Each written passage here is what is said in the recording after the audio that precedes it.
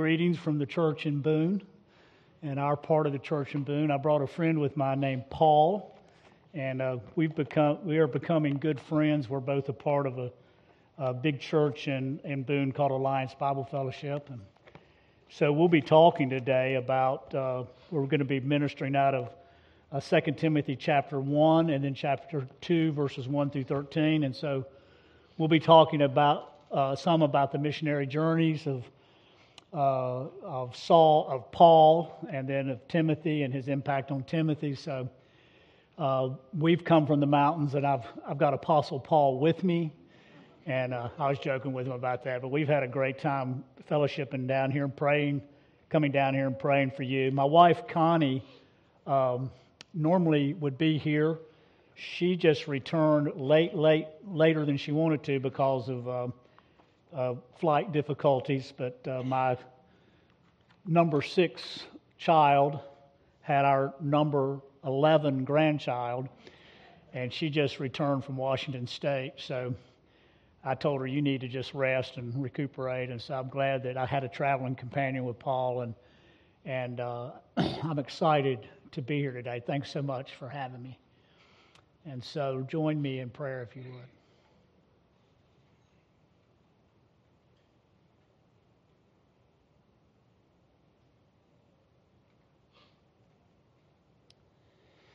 Lord, we welcome you here. We welcome your presence here. We acknowledge your presence. We thank you for the power of the Word of God, the transformative power of the Word of God to change our lives. And we thank you for your Holy Spirit, who will quicken your Word to our hearts and produce change that we need.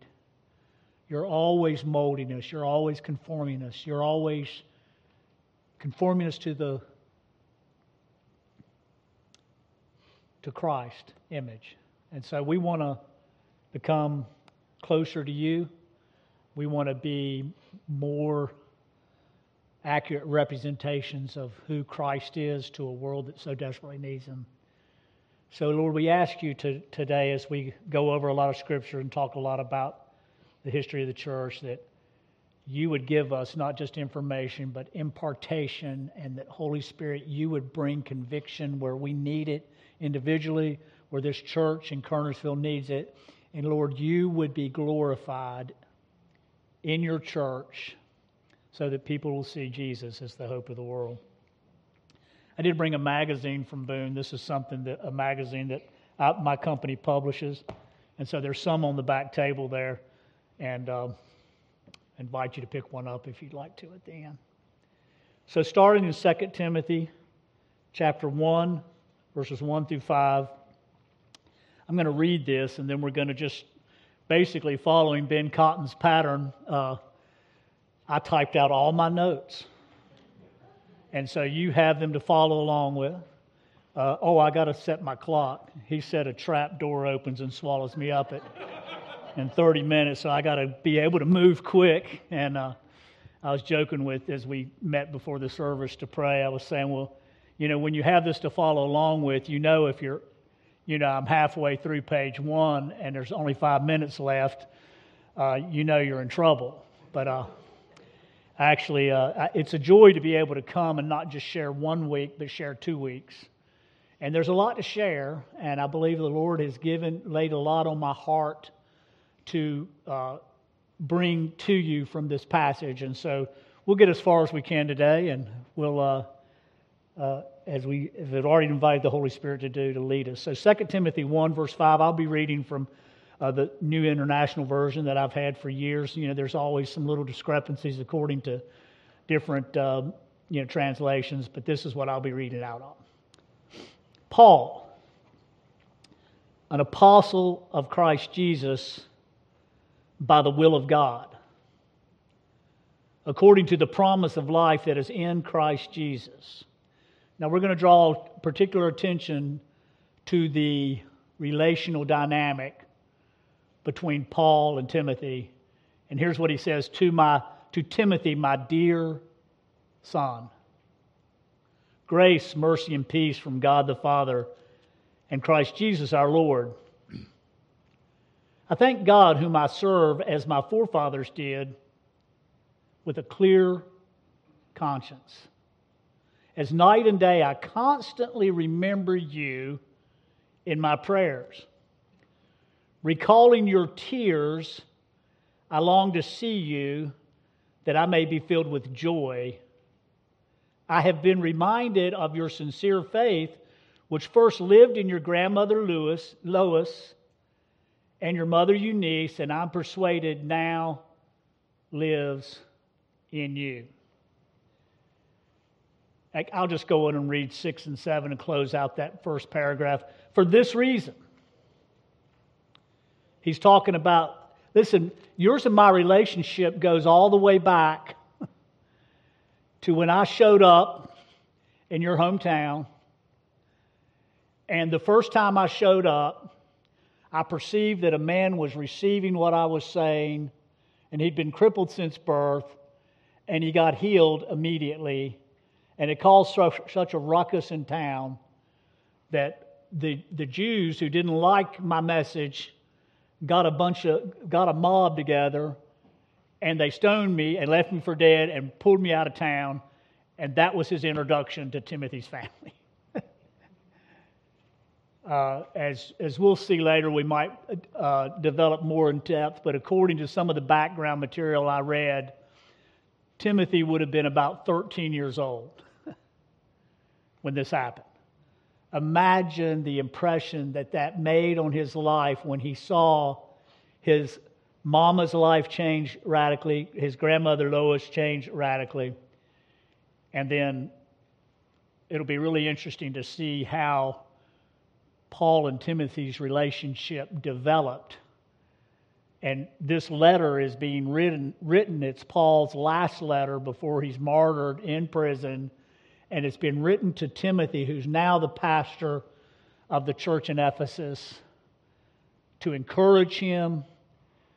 And then, as it says, to remind him to fan into flame the gift of God. This is a side issue. This is why these notes are really important, so I stay on track. But I'm going to throw this in.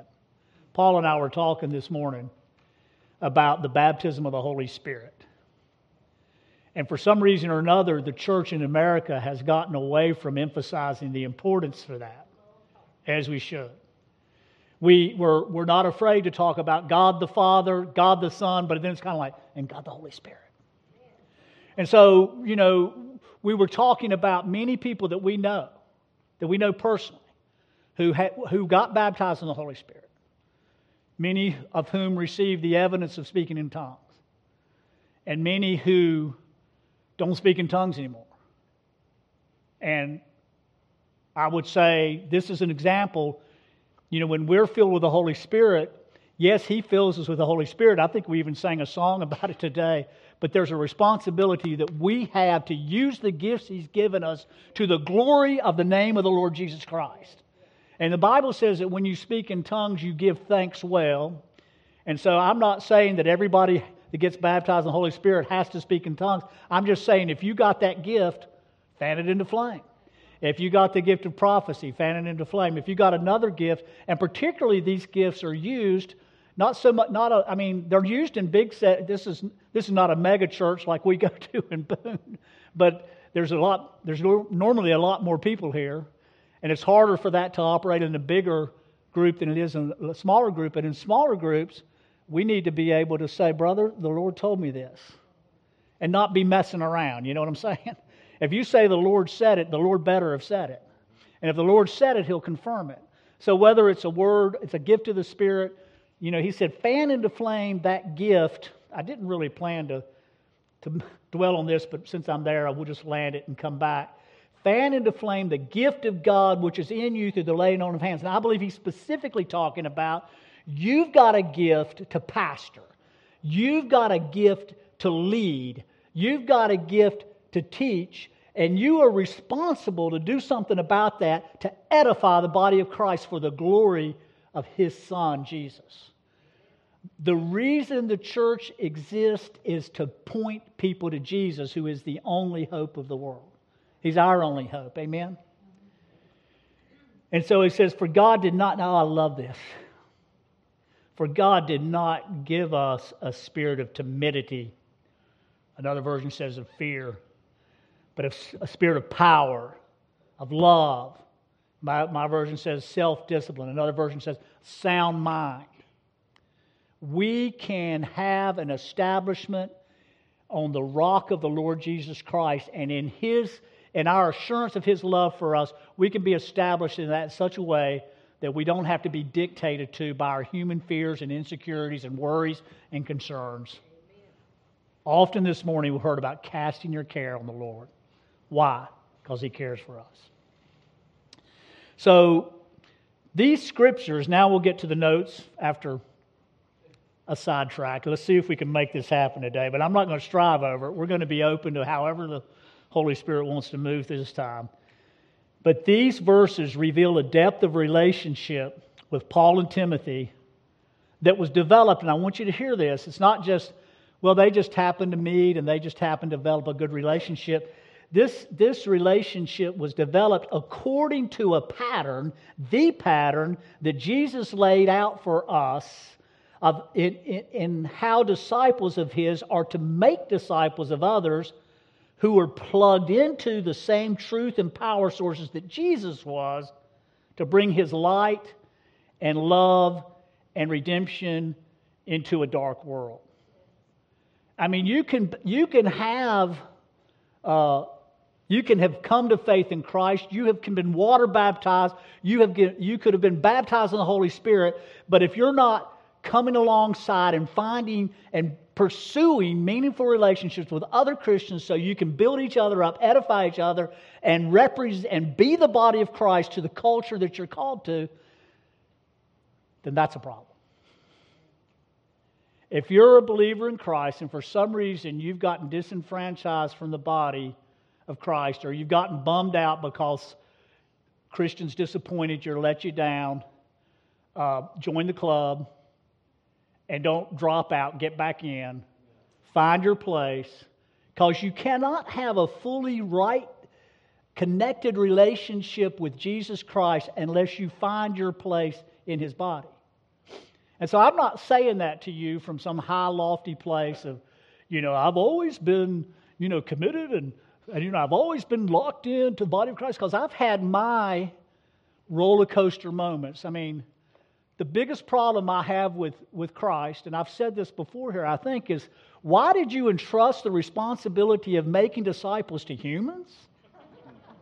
I mean, He's sovereign, right? He could stick His face out and just tell everybody.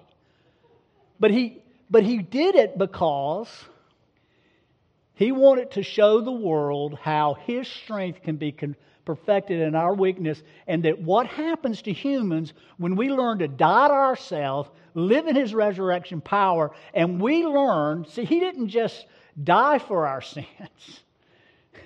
He didn't stay in the grave. He was resurrected from the dead. And He wasn't just resurrected from the dead. When He came back, He hung out with His disciples for 40 days. He helped them put all the pieces together. And then He said, now don't you go anywhere and do anything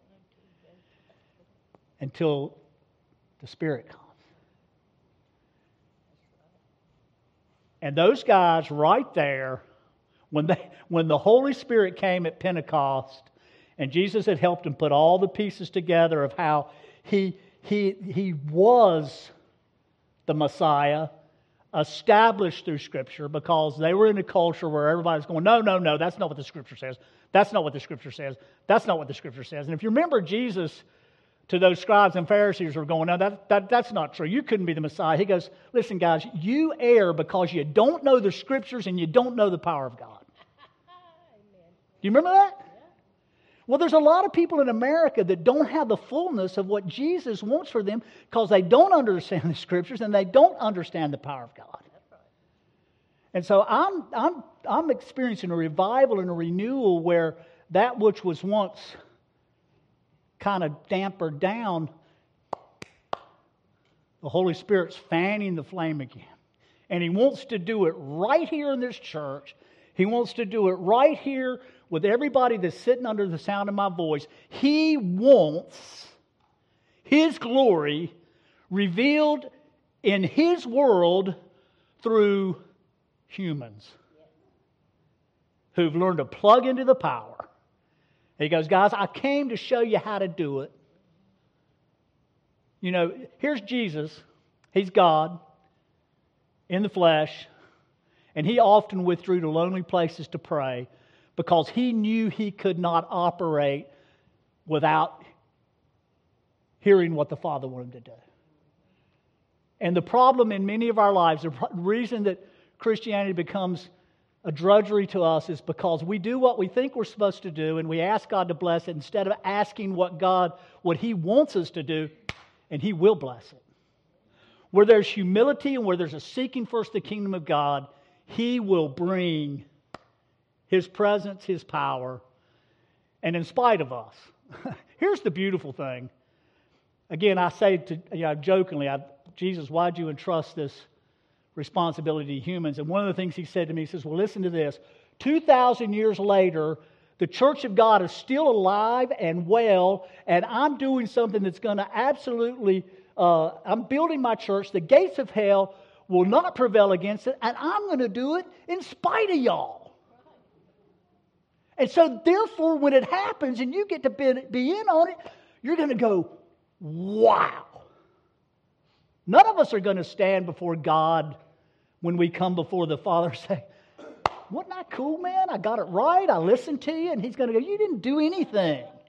I tracked you down, got you to in a corner, you surrendered, and then you realized you needed me. And then some cool things happened and you got proud about it. So let me just tell you something. No matter how long you've walked with Christ, no matter how many great things you've experienced, no matter how many healings you've seen, or whatever you think you've done, you let your pride flare up. You see, our job is to humble ourselves. God's job is to exalt us. If we exalt ourselves, then God will have to do our job and humble us. And we're going to see a little bit here how that worked, even in the Apostle Paul's life when he was called Saul.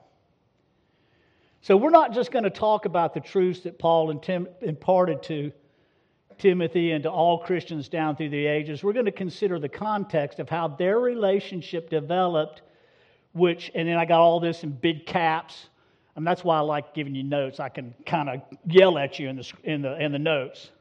It has everything to do with Jesus' method of discipleship that he instilled in His followers. My heart in sharing this with you these next 2 weeks is to help you strengthen your current. Now, this is just for this particular church, but I would say it to any church that I would have the honor of ministering to. We need to strengthen our own current discipleship methods. I know you're serious about discipleship, or you wouldn't still be existing.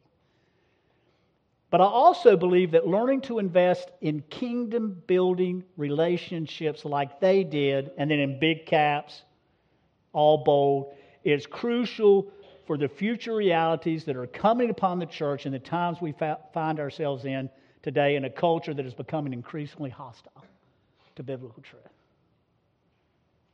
In the times that are coming, we are going to need to be tuned in, plugged into the Holy Spirit, hearing Him, filled with the Spirit, learning to discern things by the Spirit, as opposed how much time, I've talked about this before, how much time do we spend in the Word compared to how much time we listen to our news feeds? How much time do we spend in the Word compared to how much we spend working out? How much time we spend in the Word? I'm not trying to put anybody under a guilt trip here, but Jesus said when He came, seek first the kingdom of God and His righteousness, and I'll take care of all the things you worry about. And we wonder why sometimes we're ineffective. It's because it simply has a matter to do with priorities. And in the church in America, sometimes we come, we sit in rows, we listen to somebody from the front, which is not being critical of that. That's a part of the discipleship process. But then we just get on with our busy lives, and we prioritize a few times throughout the week. And there's a big difference to going to meetings and connecting. So I know that small groups are important to you. I think that that's where a lot of the life is. The one church I did pastor, there was a time that we were really thriving. And people would say, what do you attribute that to? And of course, first thing I have to do is just say the grace of God and the power of the Holy Spirit. But the second thing I would say is, I said, we're very intentional about developing love relationships among ourselves that are real and not shallow and not surface. And the problem with the church in America is that it's a mile wide and an inch deep, and there's a shallowness and superficiality that really it's not attractive to the world. And our churches, in too many cases, are places we go to dedicate our babies, places we go to get married, places we go to get buried. And that's not what Jesus intended for the church. He said, hey, Peter, you got it right. Yes, I am the Messiah. And on this rock, I'm going to build my church. I'm going to be the very cornerstone. And the very gates, the very authority, the greatest power of hell will not prevail against it. And so the reason the Son of God appeared, as 1 John tells us in 1 John 3:8, the reason He appeared was to destroy the works of the devil. And guess what? We get to be a part of that. I've seen Him bring so much destruction and heartache to people's lives, deceive people, lead them astray. And I am looking forward to however long God gives me on earth until I see Jesus face to face, to doing as much as I can to investing in the advancing of the kingdom of light over the kingdom of darkness. I mean, I will take some joy when I see Satan get his reward, I must say. But it tells us in Isaiah, when talking about Satan, we're going to say, is this the one that deceived the nations? This thing? And then we, as God's people, and we as humans everywhere, are going to be held accountable to what voices we chose to listen to and not listen to. So are we going to listen to the Messiah who came to bring us the truth that will set us free? Who came not only to speak truth and tell us what the truth was, but to demonstrate how much the Father loved us. I believe there's coming a time again where we will be so plugged into, and maybe I know it's happening probably in other parts of the world.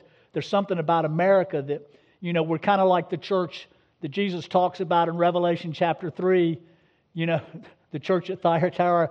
We say we're rich. We don't have any need of anything. And Jesus says, you don't realize that you're actually poor, wretched, blind, naked. And gentle Jesus, meek and mild, says, and if you don't repent, I'm going to come and remove your candlestick.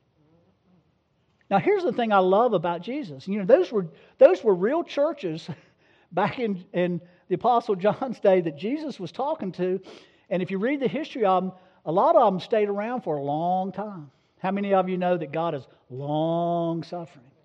But there comes a time when if we keep disobeying and we keep turning a deaf ear to what God's saying to us, when He's calling us and He's commanding every one of us. I love the way Paul would preach. He goes, yeah, but now there was a time of ignorance that you had, and God winked at that ignorance because He's a really loving, patient God. But there's now coming a time where He's telling everybody to repent and to turn from their own wicked ways and to realize there's one who created us whose ways are higher than our ways, who's smarter than we are, whose ways we can't even completely comprehend.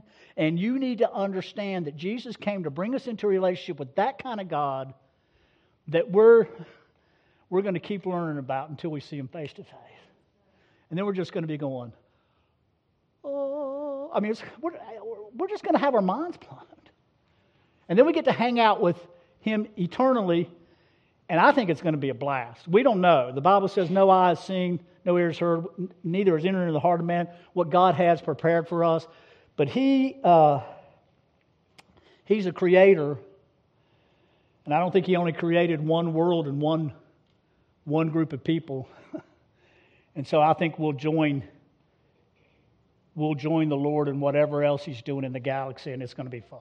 That's total conjecture. You don't have to believe that if you don't want to. Anyway. So point number one. Yeah, I did what I prophesied. I'm only halfway down page 1, and it's getting close. All right. Don't worry about it. Don't get focused on the time, all right? Benjamin, don't get okay.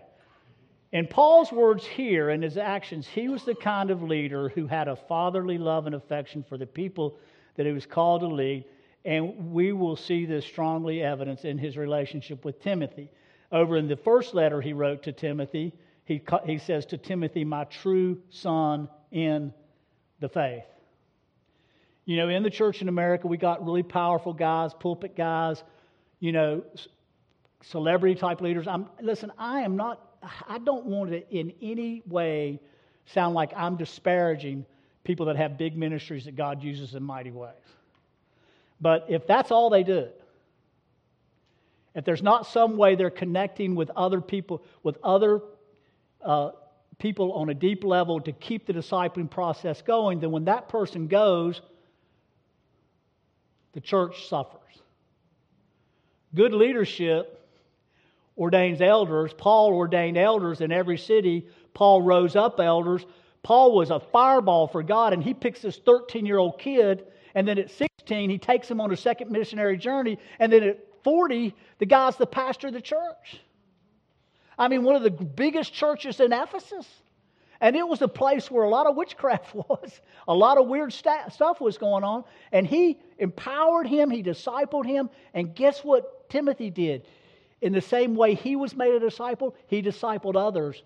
And here we are 2,000 years later, because through the centuries, in spite of all of Satan's attempts to destroy us, a few people, or more than a few people, became to the understanding that we're not following a religion, we're following a Savior, and His name's Jesus. And He came to show us how to do it.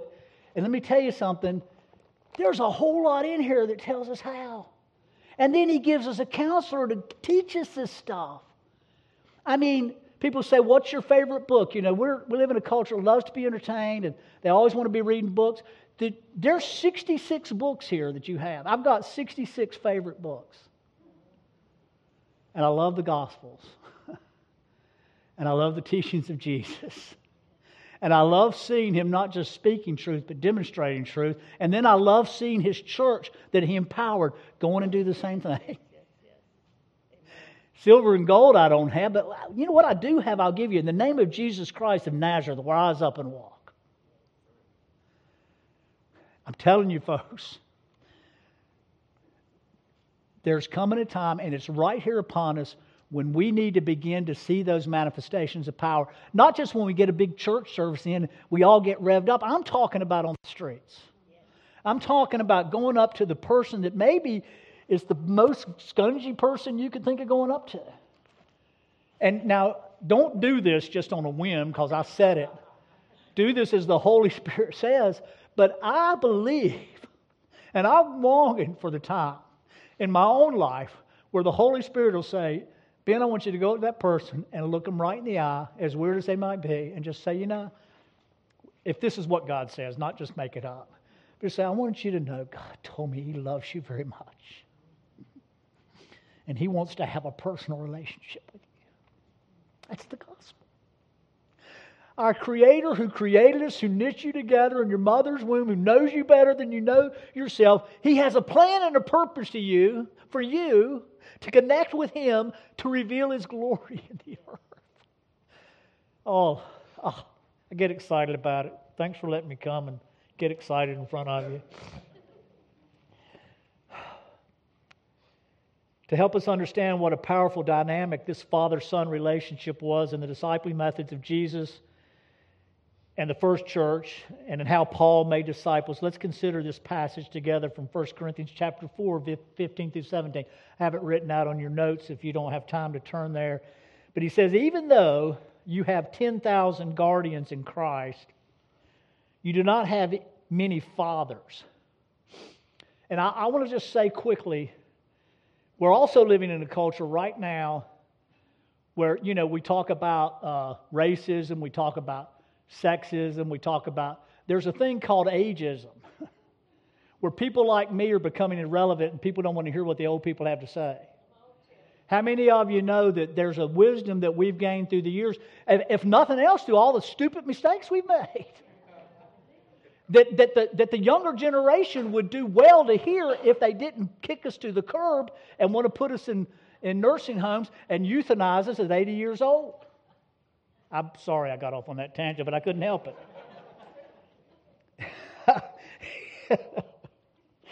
I think you're blessed to have a pastor whose father was a pastor, whose father-in-law is a pastor, who has fathers in the faith, not perfect men by any means, but there's a relational dynamic that's cool.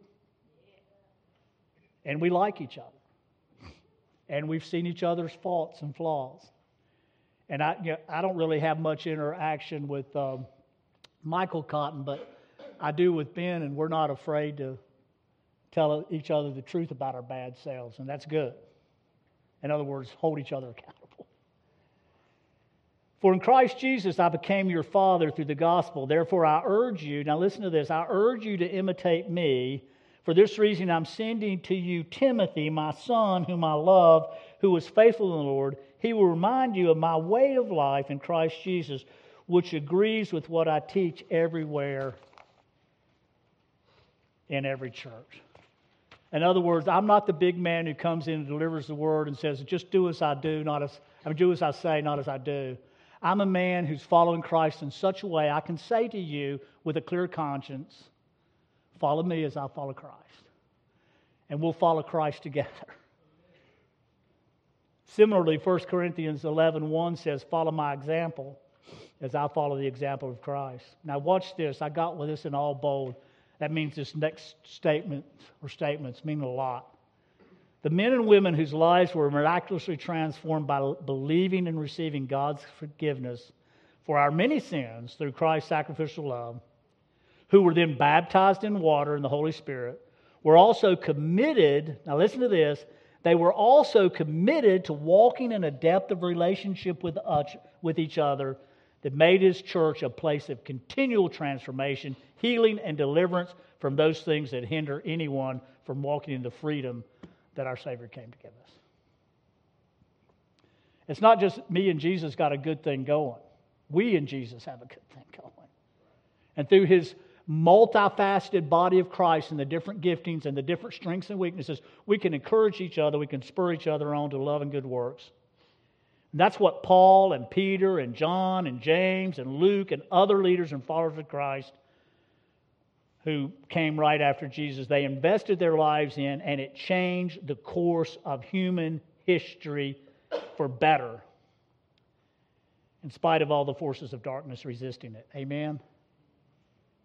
The Apostle John, masterfully communicates the power of this reality in 1 John 1, 5 through 9. I won't turn there for sake of time, but he says, if we walk in the light, as He is in the light, we have fellowship with one another, and the blood of Jesus Christ cleanses us from everything that's not right. And then he goes on to say, if you say you haven't sinned, you're a liar, and the truth isn't in you. And so there's something about walking with one another where we're not trying to hide. We're not coming in. Too many times we come into a fellowship and we try to pretend to be something we're not to kind of present a good face. And Jesus said, no, you need to be able to come together and be able to have a safe place where you can where you can confess your sins and pray for each other and be healed, because that's where life is. And so, that's part of the dynamic of the early church. They encouraged these type of meaningful relationships. And of course, their ways of communicating were much different than ours. Paul and I were talking on the way down here. As much information as you can get over the airwaves, you can listen to lots of good preachers. And you can listen to lots of trash. But who is that person that is investing in you? Or who is that person that you're investing in? And this is something that God gives us to share with others, not to consume upon ourselves, just to say, don't we just have a wonderful life?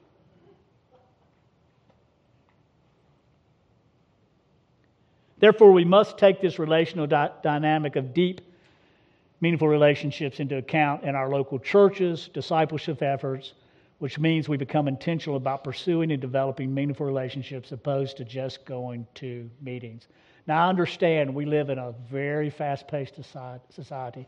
I understand that we've got very busy lives. I understand that if you've got children, that's a whole different dynamic. How many of you just enjoyed being married and having that life together as a married couple, and all of a sudden the kid came? the kid you're glad to have. But, boom, everything changed. And all of a sudden you had these other priorities. And so, there's nothing wrong with finding a place where other people are in the same lot in life and helping each other with the kids. And, helping moms understand things like postpartum depression, like why do I actually want to kill my kid when I love my kid, things like that. And how to discipline with God's grace, how to repent when you don't discipline with God's grace. I think anyway, I won't get off on family, how to raise families, because I think I've done a mediocre job, but I think we all love each other and like each other, and I think most of my children love Jesus. And I think the rest of them that don't are going to come to love Jesus, because we're praying for them and we hope to be Jesus to them, whether we agree with everything they believe or not. Amen? Yeah. Jesus loved us with an unconditional love. He loved us when we were lost. We were despicable. We were in darkness. And he said, they asked him, what are the greatest commands? He said, well, love the Lord God with everything you have, and then love your neighbor as yourself. Well, who's my neighbor? And he mentions the kind of guy that was most despicable to them. So think of the people group you hate the most, and think about how God commands you to love them with his love. That power will change people's lives. That intentionality will change people's lives. Let's just read without getting into all the scriptures because we don't have time, but I sure have enough to preach next week. I'll put it on turbo boost next week, okay? And you can keep these notes. It's great. I don't even have to strive over getting point 2. But I'll just read them to you. Paul was a thankful man, a prayerful man, and a humble man whose prayerful lifestyle was an acknowledgement that without Christ he's nothing. Jesus said, I am the vine, you are the branches. Except a man abide in me and I in him, you can't produce any fruit. And then he just says these lovely words. It's in the red letters. He just says, without me, you're nothing. Those early church leaders, as dynamic as they were, as filled with the Spirit as they were, with healing miracles that they walked in, they knew, and we need to know, without Jesus, we're nothing. That's point 2. Point 3. There was a lot under point 2. Man, maybe I just got one more sermon and y'all can read the notes. Where's point 3?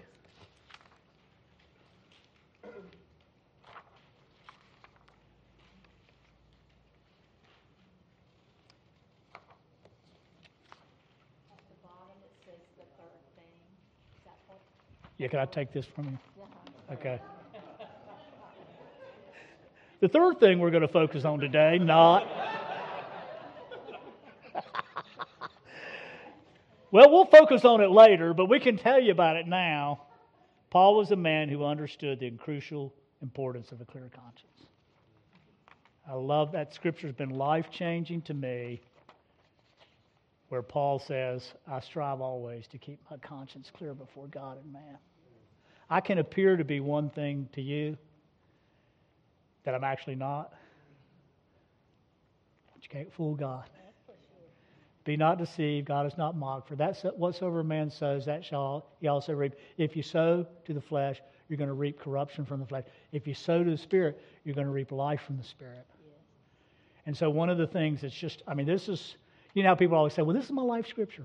I kind of get away from that because I'm going, it's all life, But one I really like, and one I think the church needs. And I think there's a time of talking about this walking in relational integrity, talking about the power of the Holy Spirit, talking about walking in the fear of the Lord. And understanding, I want to walk in the fear of the Lord because it's becoming so precious to me to have my ears open again, my eyes seeing again. I don't want to do anything to grieve the Holy Spirit. I'm not walking around that fear, God's going to judge me if I do. No, I'm walking around saying, I don't want to lose this precious thing that God's given. And so I strive always to keep my conscience clear before God and man. That means, how many of you know, I love what Israel said this morning. You come out, you pray, and you have a great prayer time, you have a great word time, and then about an hour or two later, you're flipping somebody off on the road. He didn't say that, but I just thought that may be what happened. I don't know. Now I'm going to confess somebody else's sins instead of my own. So how many, he goes on to say, he says, I die daily. I mean that, brothers. Repentance is not something we do once when we get saved. It's a lifetime condition. Like I've found as God is doing this new work in me, I just like all day long I'm repenting. And I'm not under condemnation. There's no condemnation to those who are in Christ Jesus. It's freedom for me. And I like it that my Father in heaven loves me enough to discipline me, rebuke me, chasten me.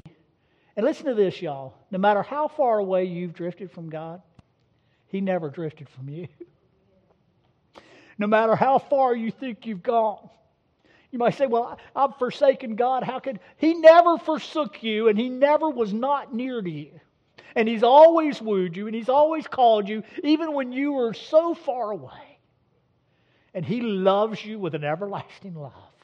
And that love can absolutely transform our lives in such a way that we can transform our cultures in such a way that revival can come to the church.